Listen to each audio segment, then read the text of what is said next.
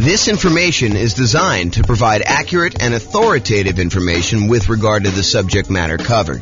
It is offered with the understanding that the presenters are not engaged in rendering legal, accounting, or other professional services. If legal advice or other expert advice is required, the services of a competent professional should be sought. Welcome to the Fort Lauderdale Real Estate Investing and Real Estate Financial Planning Podcast. Learn all about investing in real estate in Fort Lauderdale, Florida, with a combination of real estate financial planning and modeling with numbers specific to Fort Lauderdale. Plus, syndicated, more generalized recordings of live and pre-recorded real estate investing classes, not all of them specific to Fort Lauderdale. Be sure to stay tuned after the podcast for a message from our sponsors. Well, good morning and welcome, everyone. I am James Orr, and today we've got a crazy cool class. We're continuing on with the series about how to improve cash flow. And today we're going to cover the section on how to improve cash flow when we're thinking about financing your next rental property. So let's jump right in, because we got kind of a lot to cover. So this is sort of the framework we've been working from. So far, we've talked about how to improve cash flow when searching for a property. We covered that in a previous class. Today, we're going to be focusing in on this section right here, all the different things we can do to improve cash flow when financing our next rental property. And then in subsequent classes or subsequent classes, depending on how you like to say that, we will talk about how to improve property cash flow when we talk about the strategy that we're going to use, what real estate investing strategy we're going to implement, and then how to improve cash flow by improving the property itself, and then how to improve cash flow during the marketing of the property in order to find a tenant or a tenant buyer, and then how to improve cash flow when we own the property, and then finally we'll finish up with how to improve cash flow on a property while we're renting it. But today we're going to focus on how to improve rental property cash flow when we're financing. And there's quite a bit to cover, because this is probably the largest section. I don't know if I would say it is the largest improvement section, whether it will have the biggest impact. I think some of those biggest impact things are more around strategy and maybe even owning. The financing thing definitely has an impact, but I think some of the other ones like strategy and when you own the property and maybe a couple other ones are larger in size. And by larger in size, I mean you have a very high probability of being able to improve cash flow by the largest amount when you think about some other things. Now, financing, there are definitely a bunch of things we can do to improve cash flow. Some of them you will choose to do. Some of them you will choose not to do just because it doesn't make sense for your particular situation. But we will cover them all so that you have good comprehensive knowledge on all the different choices available, and then you can make a decision.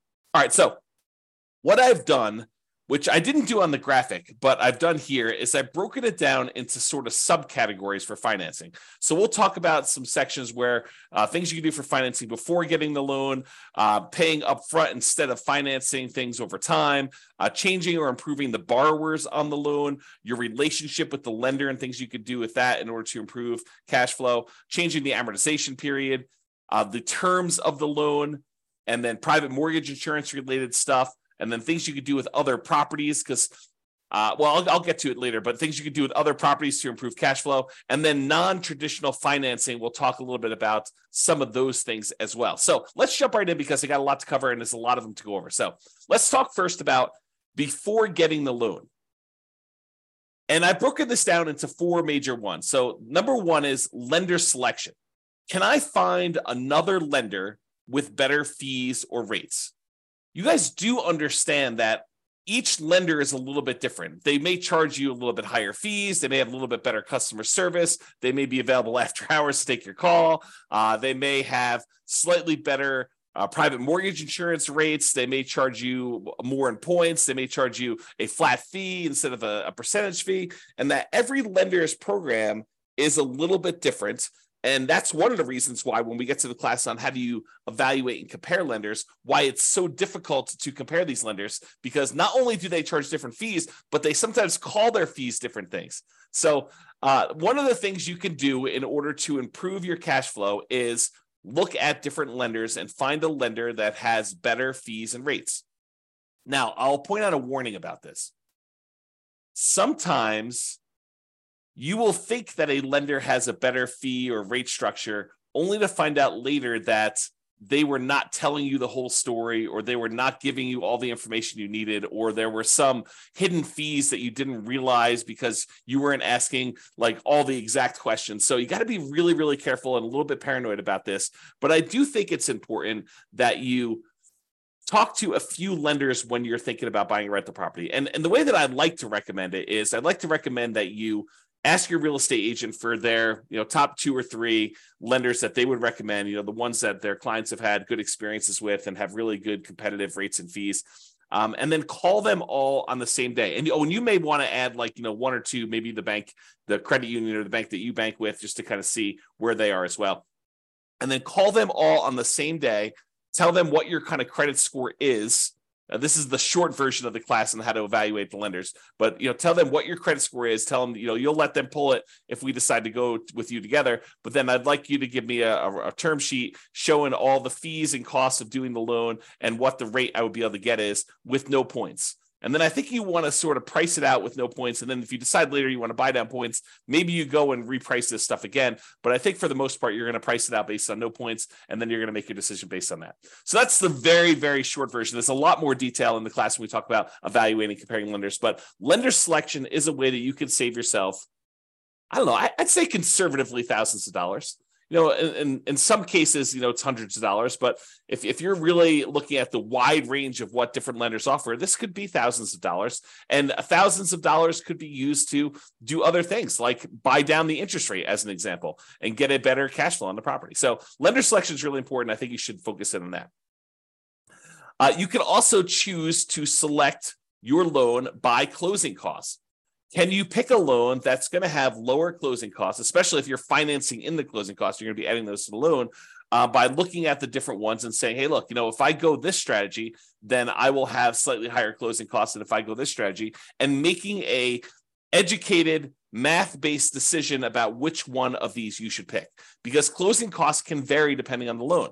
And some of it may be like upfront private mortgage insurance. Some of it may be the closing costs that particular lender may charge, or the program has specific closing costs that you need to pay, like certain fees, especially if you're doing like some type of down payment assistance program or something like that. Those can have additional closing costs associated with them, which you may or may not want to choose that particular loan program in order to get that particular program because it has these extra fees. So just be aware that closing costs can vary a little bit depending on which program you have, and compare those if you're going to consider multiple loans.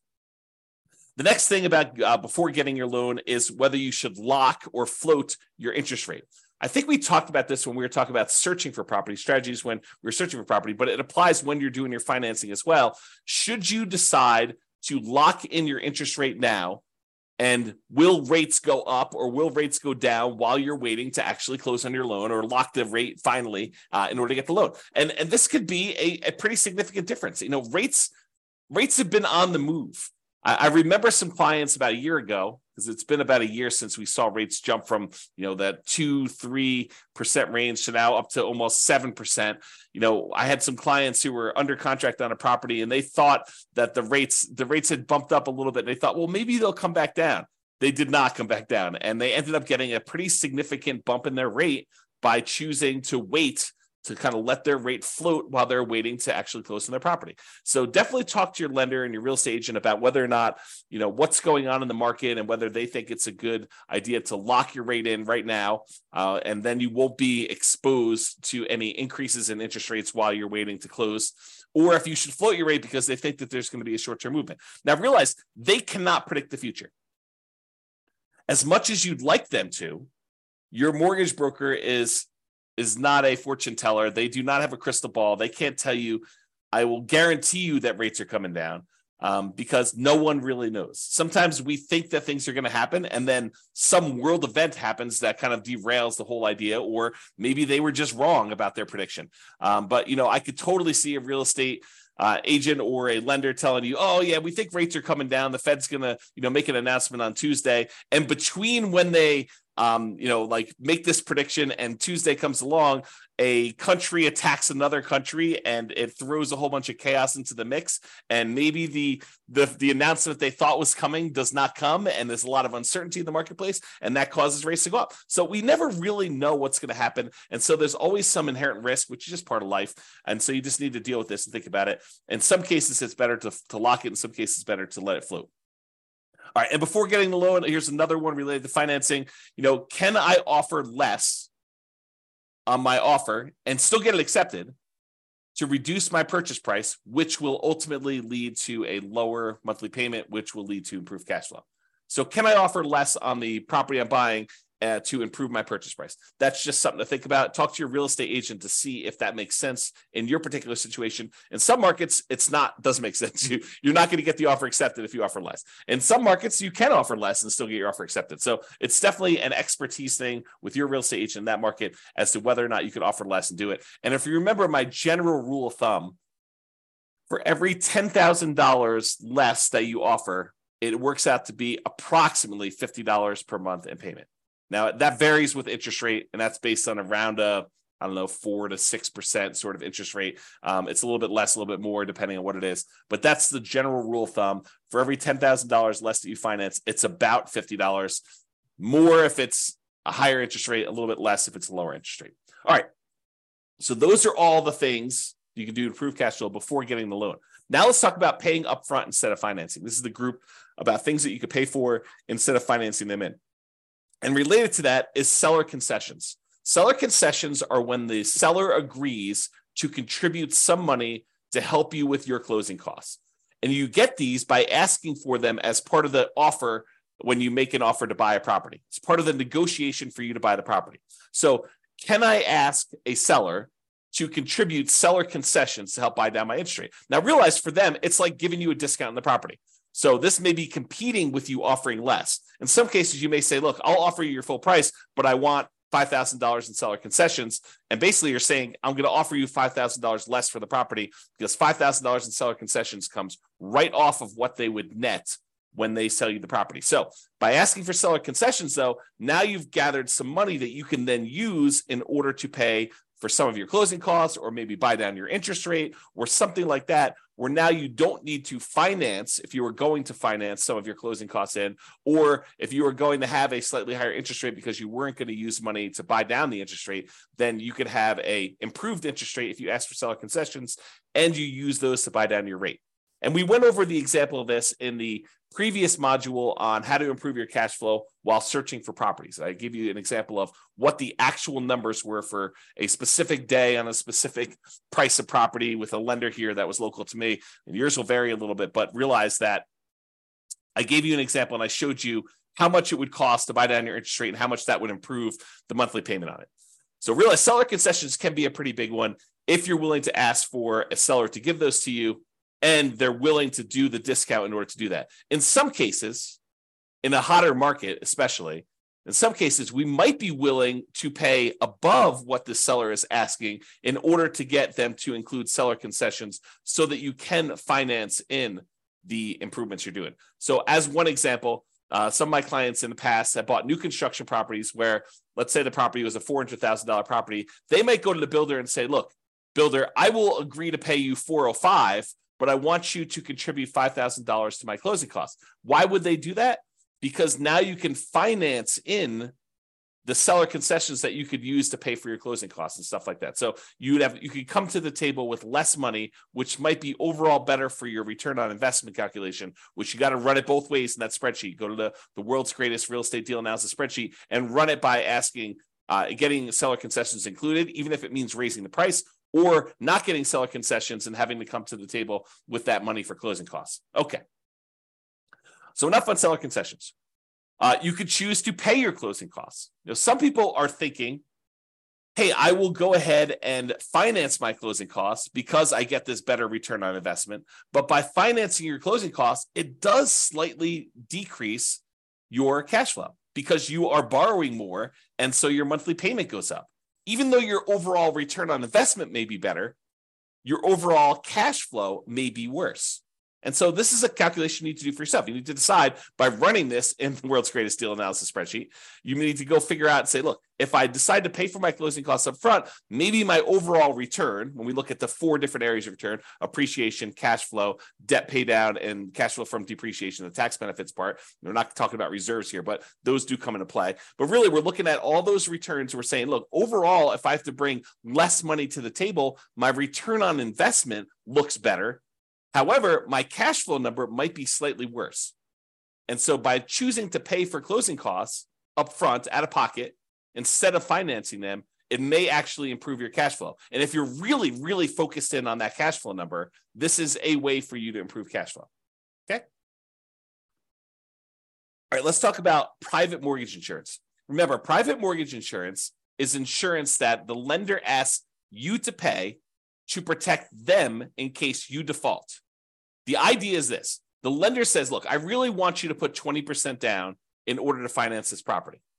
But you really want to finance this property and only put 5% down. So they say, I will reluctantly agree to make you a loan if you only put 5% down. However, what I need you to do is I need you to hire this third-party insurance company, and I want you to pay them their premiums, their insurance premiums, such that if you default on the loan, they will make me whole. If I need to go sell this property and I have a loss because you didn't put 20% down and there's not this cushion of equity protecting me, if I need to foreclose on you for me to be able to sell it, get out of the property and make all my money back, including all the attorney's fees and probably selling at a slight discount and all those different things. So there's usually a 20% cushion of equity if you put 20% down. If you're only coming in, you're only putting 5% down, they want you to go pay a third-party insurance company that will protect them in case they need to sell the property because you defaulted, they foreclose, and they need to get their money back. And so you say, I will agree to that. I will pay this monthly fee or an upfront fee in order to have this insurance company protect you because I'm only putting 3.5% down or 5% down or 7% down or 19% down. Anything less than 20% is typically what you need for PMI, what they require for PMI. Okay. So there's a couple options with PMI though. In one case, you could choose to pay PMI monthly. Some of these private mortgage insurance companies will allow you to pay your private mortgage insurance monthly, and some of them go away after you've gotten back up to that 20% equity. Not all of them. For example, FHA never goes away. But some of them will go away. They'll say, okay, we can now remove PMI once you've gotten to the point where you've got 20% of equity, when you get to 80% loan to value. So you could pay monthly as one option. Or the insurance company says, hey, look, instead of paying monthly, what you could do is you could pay a one-time upfront lump sum payment instead of monthly. And if you're concerned about cash flow on your rental property, you don't want to have this $150 to $250 a month private mortgage insurance payment on a $500,000 property, somewhere in that ballpark. And it varies a little bit. There's a lot of things that go into PMI, which we'll cover in the classes on PMI. You can go into the control panel in order to watch the video I have on that already, or we'll do another one here coming up soon. So if you don't want to pay that $150 to $250 a month in PMI payment because it's impacting your cash flow and you'd rather not have that negative cash flow, you could say, look, I've got whatever it is, $4,000 sitting here. I would rather take this $4,000 and I'd rather pay it upfront in order to have that monthly payment for PMI go away. And so cash flow improves by, in this case, whatever it is, $150, $200, $250 a month by paying a single $4,000 payment. And then you got to calculate, is that a worthwhile return for me? Is paying $4,000 now to get $200 or $250 better cash flow a good return for me doing that? Okay. And so those are the things to consider paying upfront instead of financing. Another thing that we think about for paying upfront instead of financing is paying a fee in order to get a staggered interest rate loan. This is very popular right now because interest rates have gone up so much. A lot of builders especially are doing something like this where they're saying, hey, look, we will go ahead and buy the property from us, pay full price, and we will prepay some interest on your loan so that in year one, you have a significantly lower interest rate than we have right now.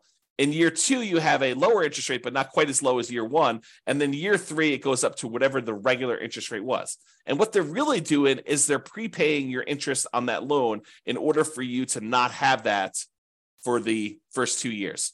So I'll put some numbers on it just to give you an example. And this may not be exact. You need to go talk to your lender about what they might be. But let's say interest rates right now are 7%. So you go to the builder, you say, look, builder, I want to go buy this property. It's a $400,000 property as an example, and I'm going to pay you, and the interest rate I can get with the lender is 7%. So the builder says, look, I will go ahead and buy down your interest rate, and it's kind of like staggered for 2-year plan. And they'll say in year 1, you're going to have a 4% interest rate, and that'll be the interest rate for the first year. After that, you're going to have a 5.5% interest rate in year 2. And then after year 2 is done, starting in year 3, you will have that full 7% interest rate. So your cash flow, if you were buying this as a rental in year 1, would be significantly improved. Most of the time, a lot of people are doing this as a nomad strategy where they're moving in. And so the interest rate for the first year while you live there is considerably lower. And then the year afterward, the second year, it's lower, but not quite as low. And so your cash flow on your first year as a rental, if you decide to do the nomad strategy and then convert it to a rental after living there for a year, is improved for that first year. But then after that, it goes back up to 7%. And some people are thinking, well, interest rates will surely come down in the next 3 years. Well, maybe not. We don't really know what interest rates are going to do. They may come down in 3 years, and then at which point you could probably do a refinance out, to kind of change your rate, a rate and term refinance to change the rate on the loan, if it comes down low enough to do it.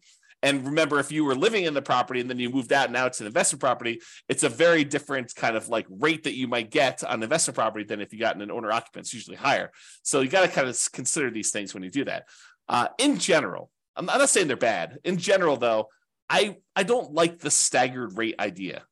I mean, if you're only going to hold a property for a short period of time, I could see it being beneficial to do for a very brief period of time. But I'd almost rather they take that money and give you a lower rate for a 30-year term. That way you can keep that loan for 30 years. Although some people are like, but James, I'm going to be refinance. I'm going to sell the property because I'm going to reuse the equity. I'm going to re-leverage up. I'm going to do a cash out refinance, or I'm going to go and do a rate and term refinance when rates come down. So why would I go buy down the rate for 30 years if the rates are higher than what I think I'm going to get? Well, we don't know what the future is. And so I think that's one of the big concerns about whether you do this for 30 years or not. Maybe I should do a separate class on that idea. To be determined. And then the other option, which I was just sort of talking about, is you could buy down the rate completely. So you could say, look, instead of doing this staggered rate where I get a lower one for year 1, and then a slightly higher one for year 2, and then it goes to the full rate after year 3. And by the way, there may be a 3-year plan out there by the time you get this. Maybe like you buy it down for year 1, year 2, and year 3, and then it goes up to the regular rate year 4. I mean, who knows? These kind of programs change all the time. So just realize, talk to your lender, find out what they are.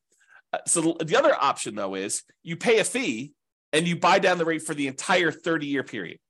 And we talked about this when we talked about searching for properties. I gave you that example of how much it costs to buy down the rate for the entire 30-year period and how much improved cash flow you got by doing that. So that could be a way for you to do this too. So we kind of covered these options. So to recap, paying upfront instead of financing. We talked about seller concessions, getting the seller to contribute some money to help cover your closing costs or using that to buy down rates. Paying the closing costs up front instead of financing them. Prepaying PMI instead of paying it monthly. Getting that staggered rate or buying down the rate for the entire term of the loan. Those are the options for paying upfront. All right, let's talk about changing or improving the borrowers. So let's talk about changing you. Some people come into this and they're so anxious to get excited that they don't take the time to really improve their situation first. And I understand it because, getting in on a property, that first one, and getting that property, the kind of asset base growing for you, it does make a huge difference. But so does improving your credit score. So if you're coming into this and, you weren't super concerned about your credit score before this, and you kind of let it do whatever it needed to do, and maybe you were late on some stuff, and maybe you had some, serious setbacks that caused you to be late, like medical bills that you couldn't afford or whatever it was, like taking the time to improve your credit score can have a very significant impact on the interest rate you get and on the private mortgage insurance rate you get if you're getting PMI. So it is worthwhile for you to take the time and improve your credit score. And a lot of the things about your credit score are counterintuitive, meaning you might think, oh, I'll just close down this credit card because I'm not using it and that will improve my credit score. Maybe not. And so there's a lot of subtlety and nuance to it. And you should probably talk to an expert, find out if your lender is an expert at improving your credit score, or if not, maybe ask them if they have a recommendation for someone who can help you do your credit score and improve it. And I'm not talking about doing the sketchier stuff to improve your credit score. I'm talking about legit things like making sure you're paying on time, making sure you have your ratios in the right spots, making sure you have the right mix of credit if you're doing it that way. the legit ways to improve your credit score, not like, not paying on anything and then negotiating paying off all your stuff. Like, I'm not talking about doing that, like the scorched earth version of that. That's not what I'm referring to. So improving your credit score could actually improve what you're able to get on your interest rate for your loan, and also what you're able to get for your PMI, which both of those can significantly improve cash flow on a property. So it is worth focusing on credit score. Now, if you have a relatively weak credit score, you may want to consider talking to a friend or family member, which I'm not even going to go into the details of this because it takes a certain type of love and trust for another person to come in and co-sign, be member of a loan in order for you to buy a property. But if you can get your friend or family member to agree to this, good for you. And that could possibly improve your interest rate, get you better interest rate on the loan.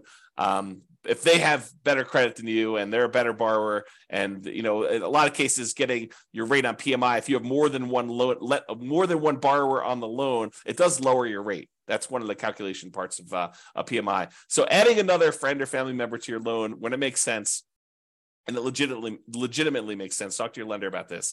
That could actually improve your overall cash flow. It could improve your credit score. It could improve your PMI rate, and so it could improve cash flow on that. Now, on the other end of that spectrum, let's say you and your significant other are about to buy a house, and I'll be nice. You have awesome credit. Your significant other has not been the most responsible with money, and they've had credit challenges in the past, and they are really hurting your interest rate, and they are really hurting your private mortgage insurance rate that you're getting on the property. And you could qualify for the loan otherwise. You've got the good job, and you're the one that you've been responsible with your money, and you can qualify. You can get the good rate there. So you might want to consider, even though you love your significant other, you may want to consider getting the loan without them on it, so that your overall cash flow and your private mortgage insurance, or your overall cash flow, but your loan interest rate and your PMI rate are better, and you therefore have cash flow.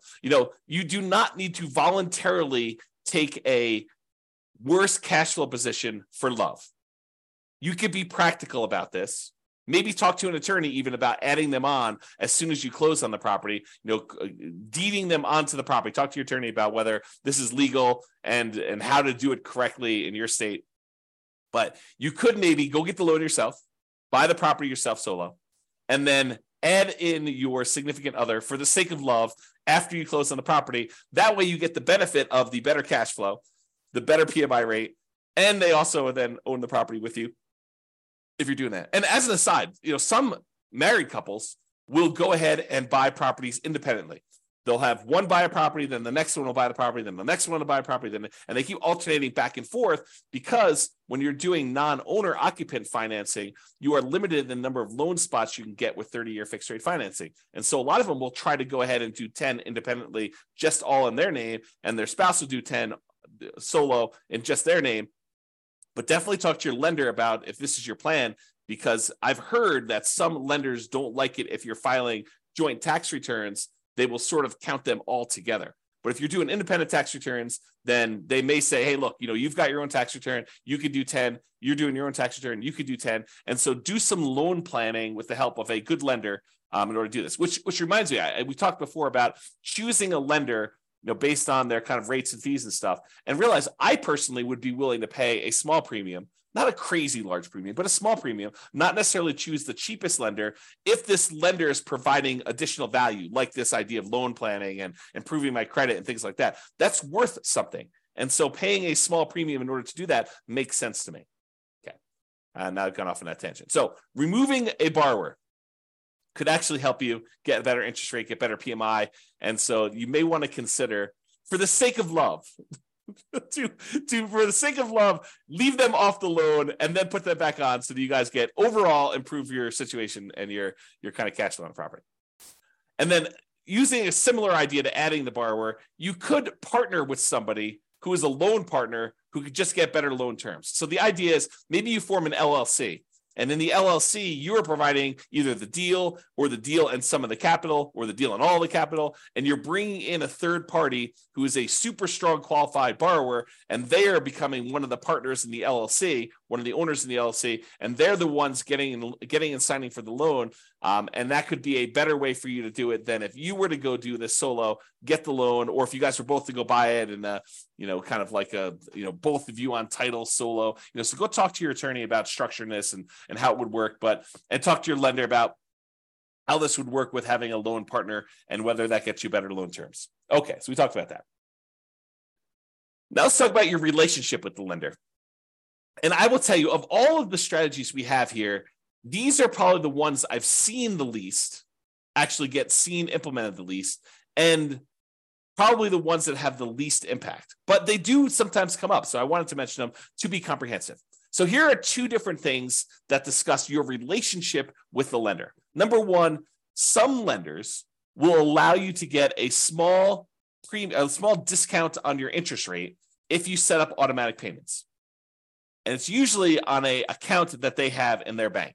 So you go to your local credit union, and your local credit union may have some program. They don't all have this, but this is why I said that this is one of the ones I've seen the least. But some credit unions may say to you, hey, our rate is 7%. However, if you actually set up auto pay on the checking account you have with us, then your rate becomes 6.875 for the life of the loan. And so you may say, that makes a lot of sense to me. I'll go ahead and use the account that I already have with you that I'm going to use to pay on this loan. That makes great sense. I'll get an improvement on my interest rate. So that's one option.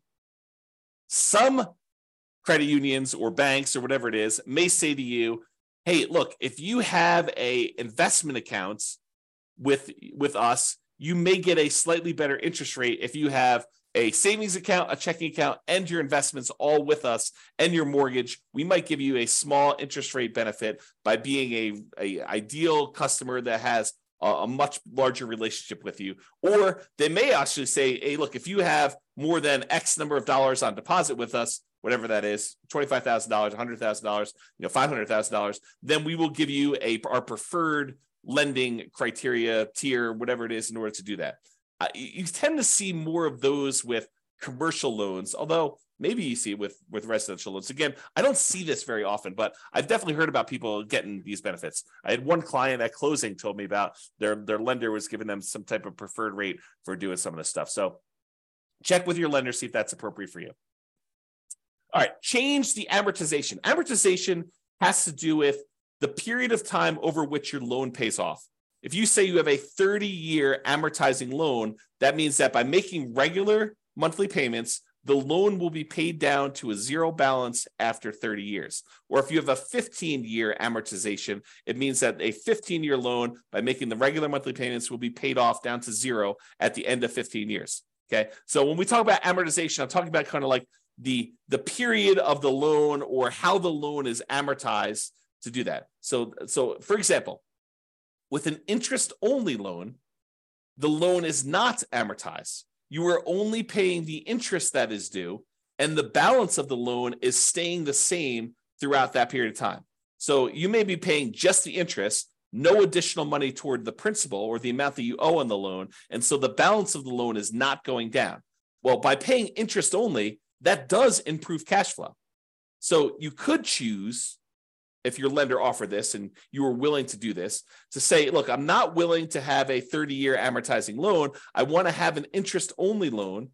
Then you'll always owe the same amount unless you pay extra and reduce your principal. But I want to pay the same amount and only pay the interest on the loan, which would improve cash flow.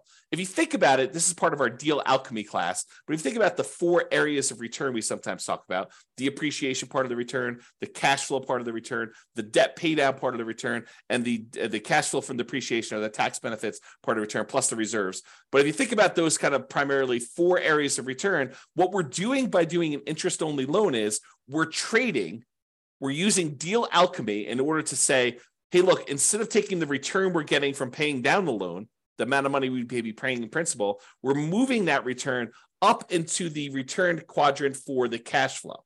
So we're saying, look, we're taking a 0 return on debt pay down, and we're moving that to the cash flow portion of our return.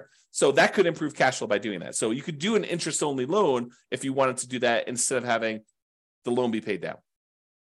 There are some rare loans out there, less common these days, but I wanted to include this to be comprehensive, where you can pay less than the interest that is due. So if you think about it, you have a $400,000 property, a $400,000 loan, you're paying 7% interest on it. They can calculate out how much interest is due in that month. It's 7%, times the 400,000 divided by 12. That's how much interest is due in that first month. But if you decide to pay less than that amount, then the balance of the loan increases. It goes up. You no longer owe $400,000 after the first month. You might owe $400,200. And then the next month, your interest that is due is actually higher. And so if you have this negatively amortizing loan, the loan balance actually increases each time you make a monthly payment because you're not even paying the full amount of interest that is due, which improves cash flow, oddly enough, right? You're basically taking that debt pay down part of the return, and instead of making it zero with like an interest-only loan, you're making that negative. And then you're moving that return up into your cash flow part of your return because those things, they're kind of like opposite ends of kind of like a balance where if one goes down, the other one goes up, right? You think about it that way.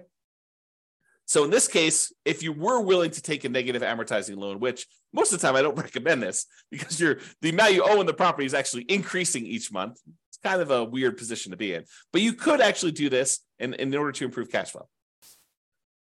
All right, rate from loan term. So I don't know if you realize this, but if you get an interest rate on a 30-year loan versus the interest rate on a 15-year loan, the interest rate on a 15-year loan tends to be lower than the interest rate in a 30-year loan.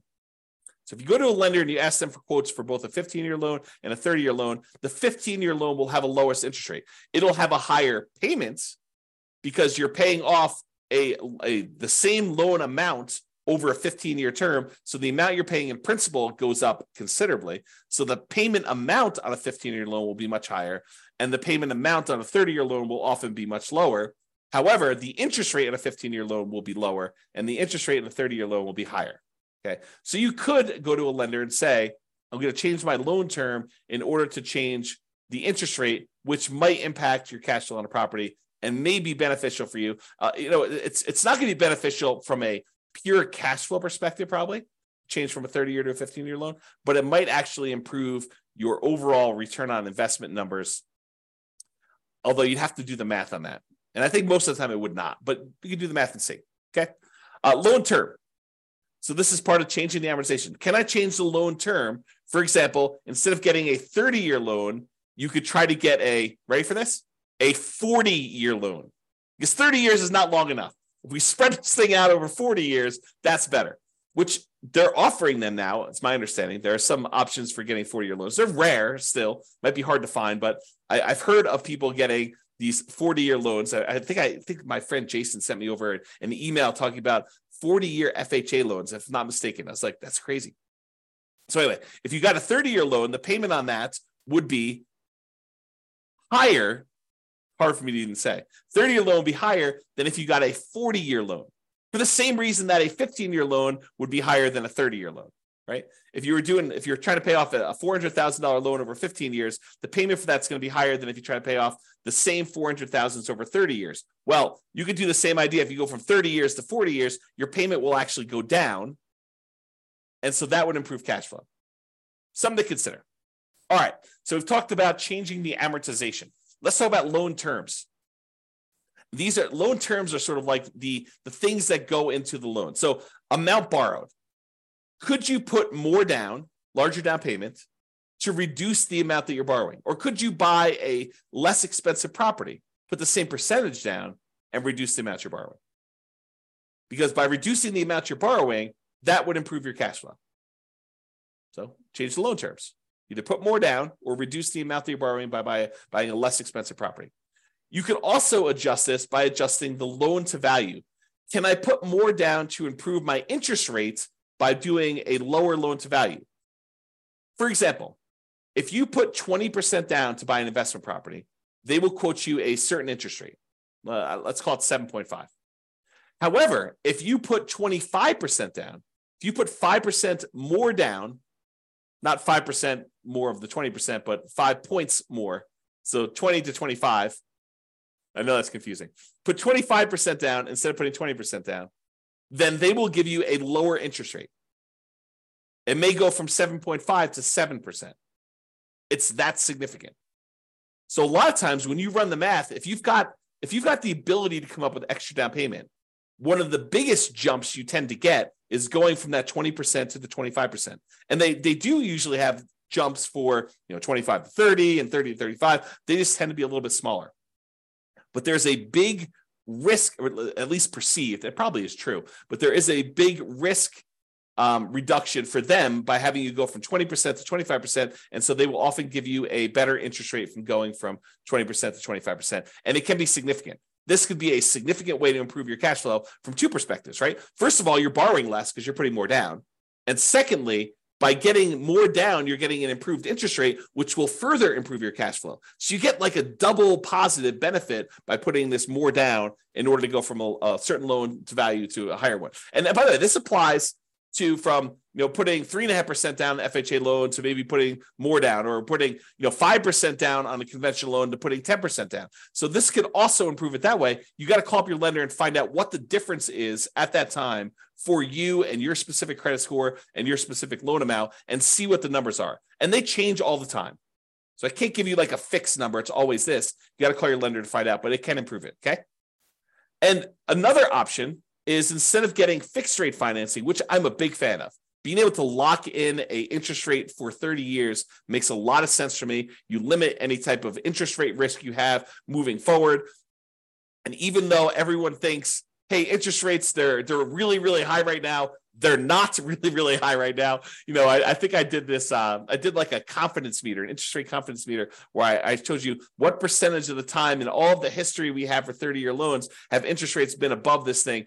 And I don't remember the exact number. I probably should go look it up before I quote it on here. But it was something ridiculous. Like the interest rates were higher than 7%, 60% of the time, or something crazy like that. Okay, you can go look up my confidence, I think it's called interest rate confidence meter that I built, and you can put in your interest rate that you're getting right now, and it will tell you over historic time what percentage of time the interest rate was higher than that. And people think, 7%, that's really high. No, it's not really high. It's not even a halfway. Right? Half the time it's been more than that. Okay, so could interest rates go back down? Absolutely. Could interest rates go up from here? Absolutely. And so getting a 30-year fixed rate financing eliminates that upward risk you have and locks you in. Now, there's a great benefit of getting these 30-year fixed year financing, because if rates do come down, you can choose to pay a little bit of money and ratchet that rate down. You could go from 7% back down to 5 or 3 if it goes back down that low. Okay, but you don't have the risk of it going up to 9 or 11 or 15 or 18, which it has gone to. Okay, so those are things you can consider. So why was I telling you this? Because you could choose to take an adjustable rate interest rate in order to get a lower rate right now in order to improve cash flow in the short term. But you're doing that, but you're adding in the risk that interest rates will go up higher than what you could have gotten fixed right now.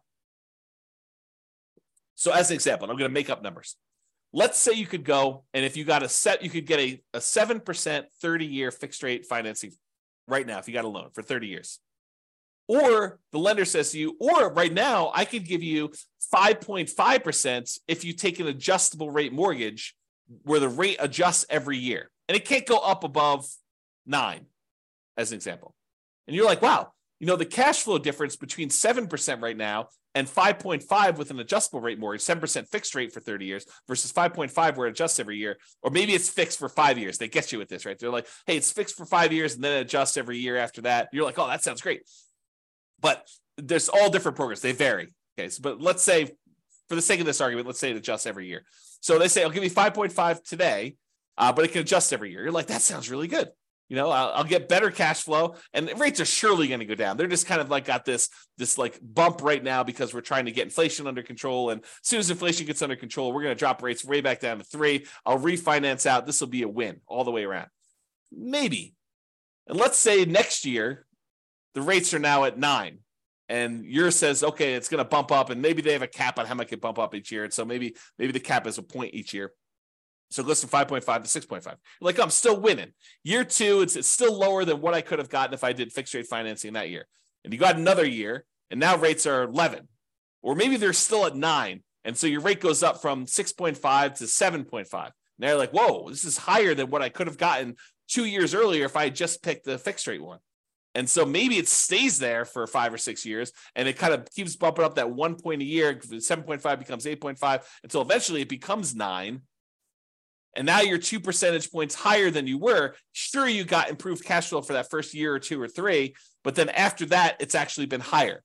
And it could go back down. So you could get a benefit of it adjusting back down on you for doing that. Maybe that's part of your adjustable rate mortgage program.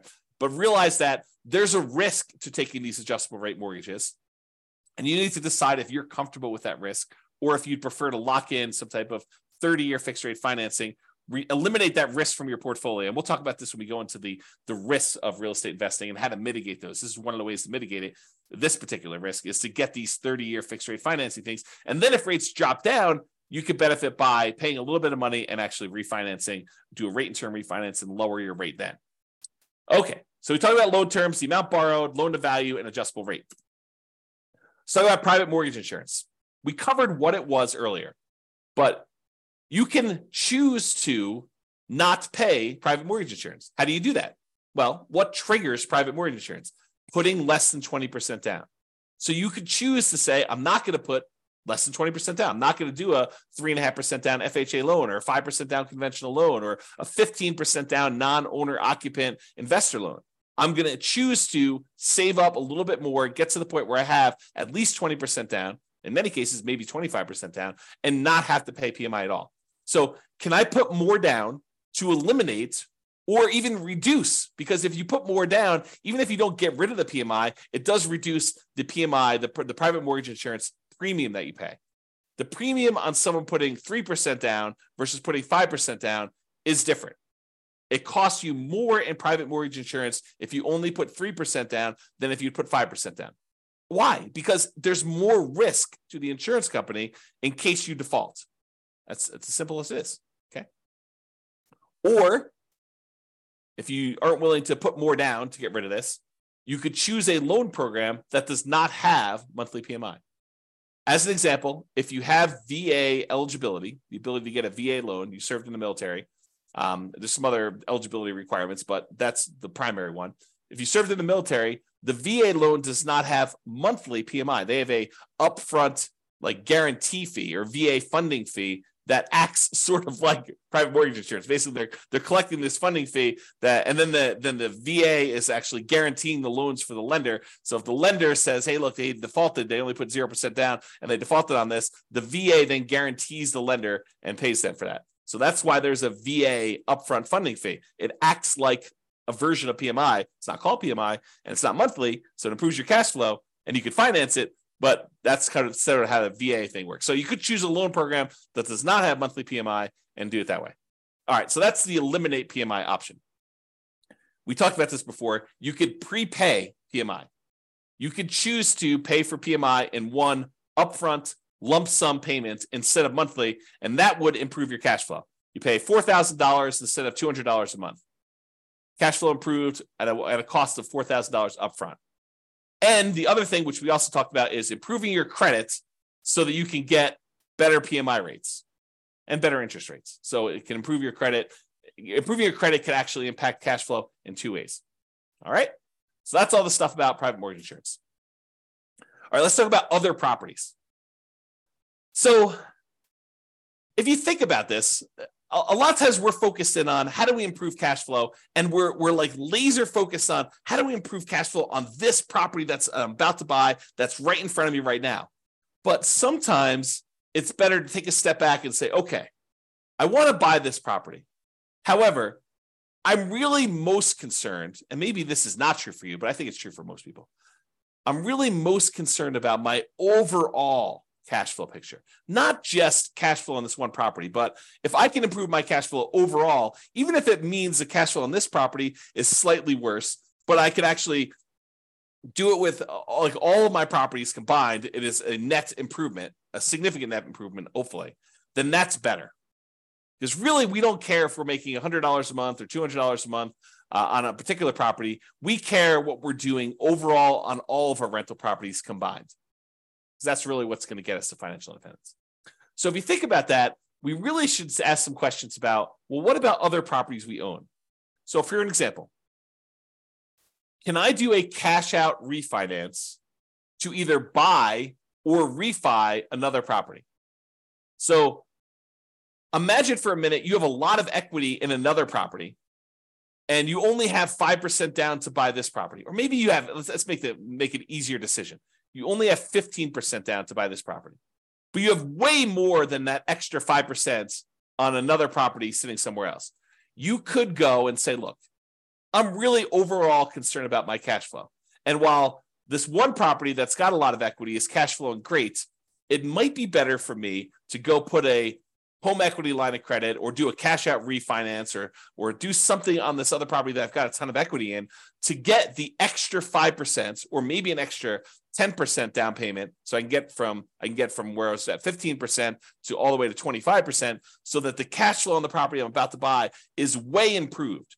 I would hurt my other property that I had a little bit by doing this money and borrowing against that one, but it would mean such a big difference on the other one that I'm about to buy that it is worth doing.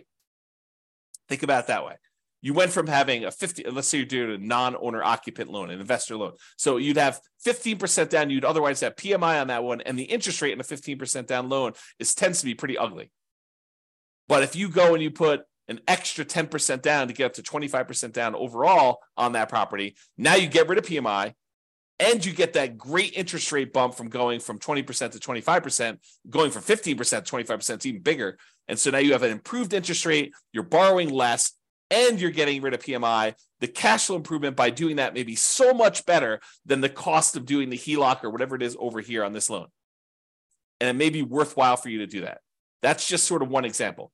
There may be another example where you literally have a free and clear property, you don't have a mortgage on it at all, and it may be better, easier, mathematically better, improved cash flow wise to do a cash out refinance on that one, take some or all of that money, and then use that to buy the next property in order to make that one better. Or maybe even to do a refi on that property. In some cases, you may choose to take money from another property that you have, maybe a free and clear one, and get down below 75% loan to value so that you could do a better rate and term refi on that one. And you're kind of moving equity around in order to improve your cash flow position. Just things to think about, okay? And I think I covered this next one with my first example, cash out refi for a larger down payment. So we talked about borrowing money from another property where you took money out of that in order to get from 15% down all the way up to 25% down. And so it may make sense from an overall perspective to do it that way.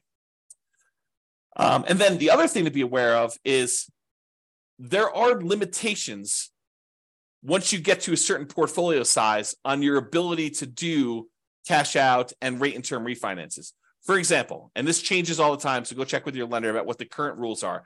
But for example, my understanding is that right now, and I've not done this recently, so you don't want to check with your lender, make sure that even what I'm saying is appropriate for this instant in time. But right now, my understanding is that if you have 10 loans on 10 properties, you cannot do a rate and term refi on any of your investment properties.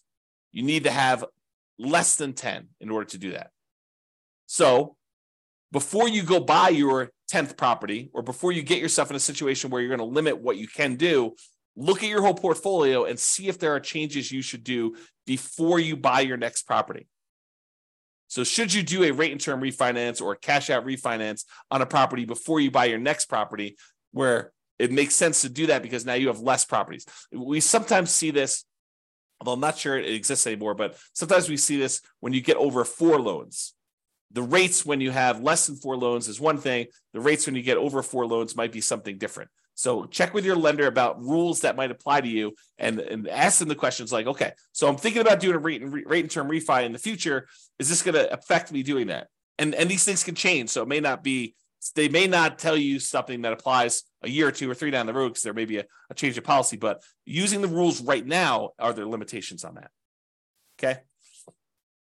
And then I have a note here, not just improving cash flow on the property you're buying, but on other properties before you can't easily fix it later. So we may not be talking about the property you're buying. We may be talking about your whole portfolio and fixing anything that could potentially, you don't want to paint yourself into a corner by buying this property now and not taking care of the other stuff ahead of time.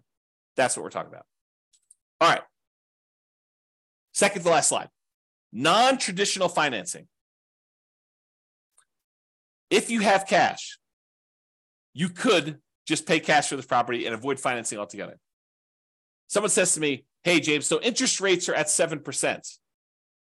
I don't want to pay the 7% because, the interest rates are really ugly and the cash flow gets really ugly. What can I do?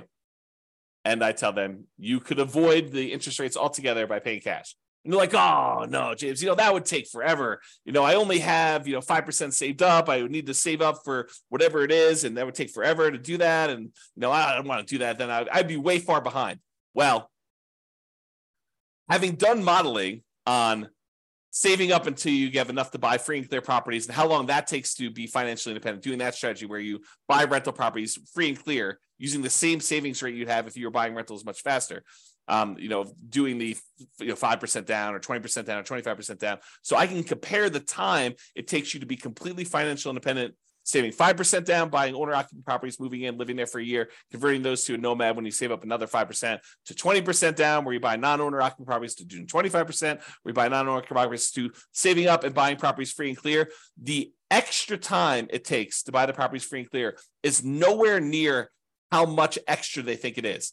It's a relatively small difference to buy properties free and clear. So if you're really, really paranoid about this, if you're like, look, 7% interest rates, cash flow is really ugly in my marketplace, even with all the things that I can do in order to improve cash flow, it's not the end of the world if you save up and put more down, whether that's free and clear or 50% down in order to get to the point where you don't have negative cash flow. Like it doesn't take that much longer if you do that strategy.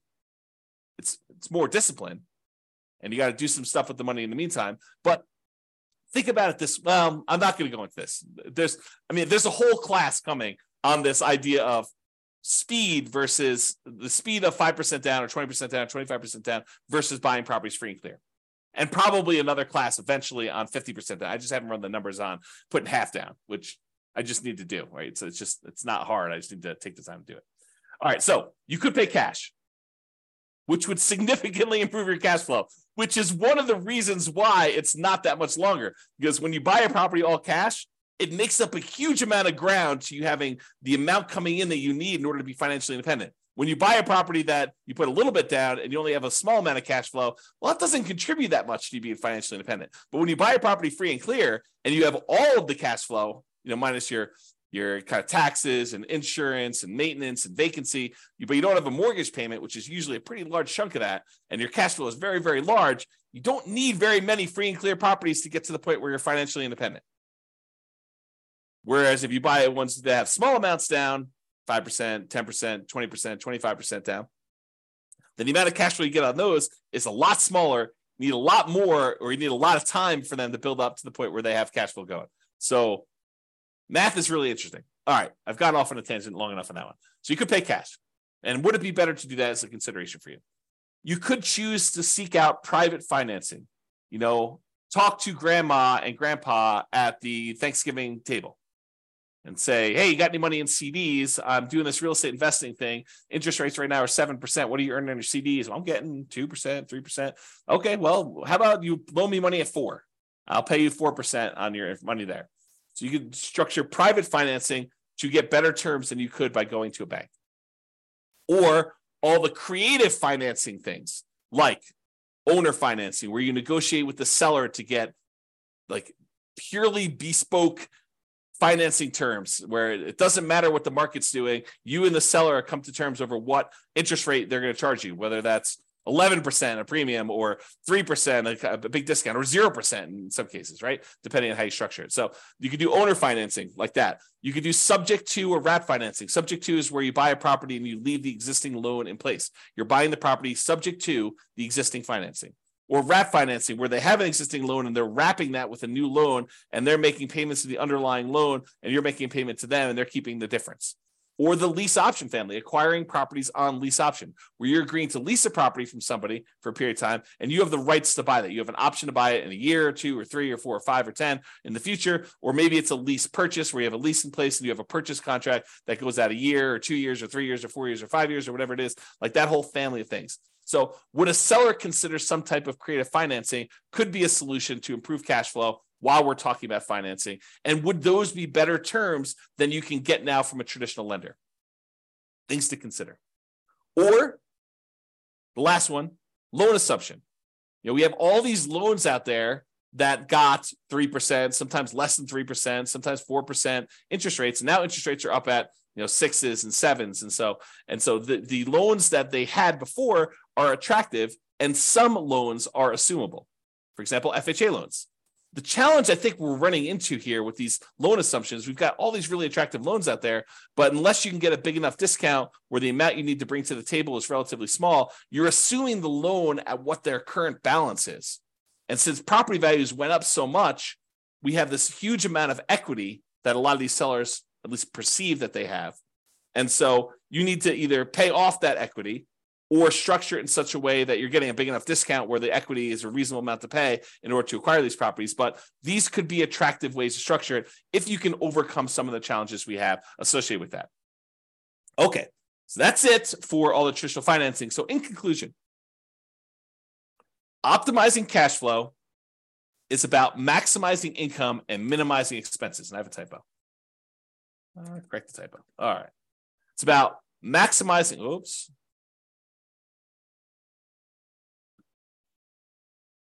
All right, it's about maximizing income and minimizing expenses.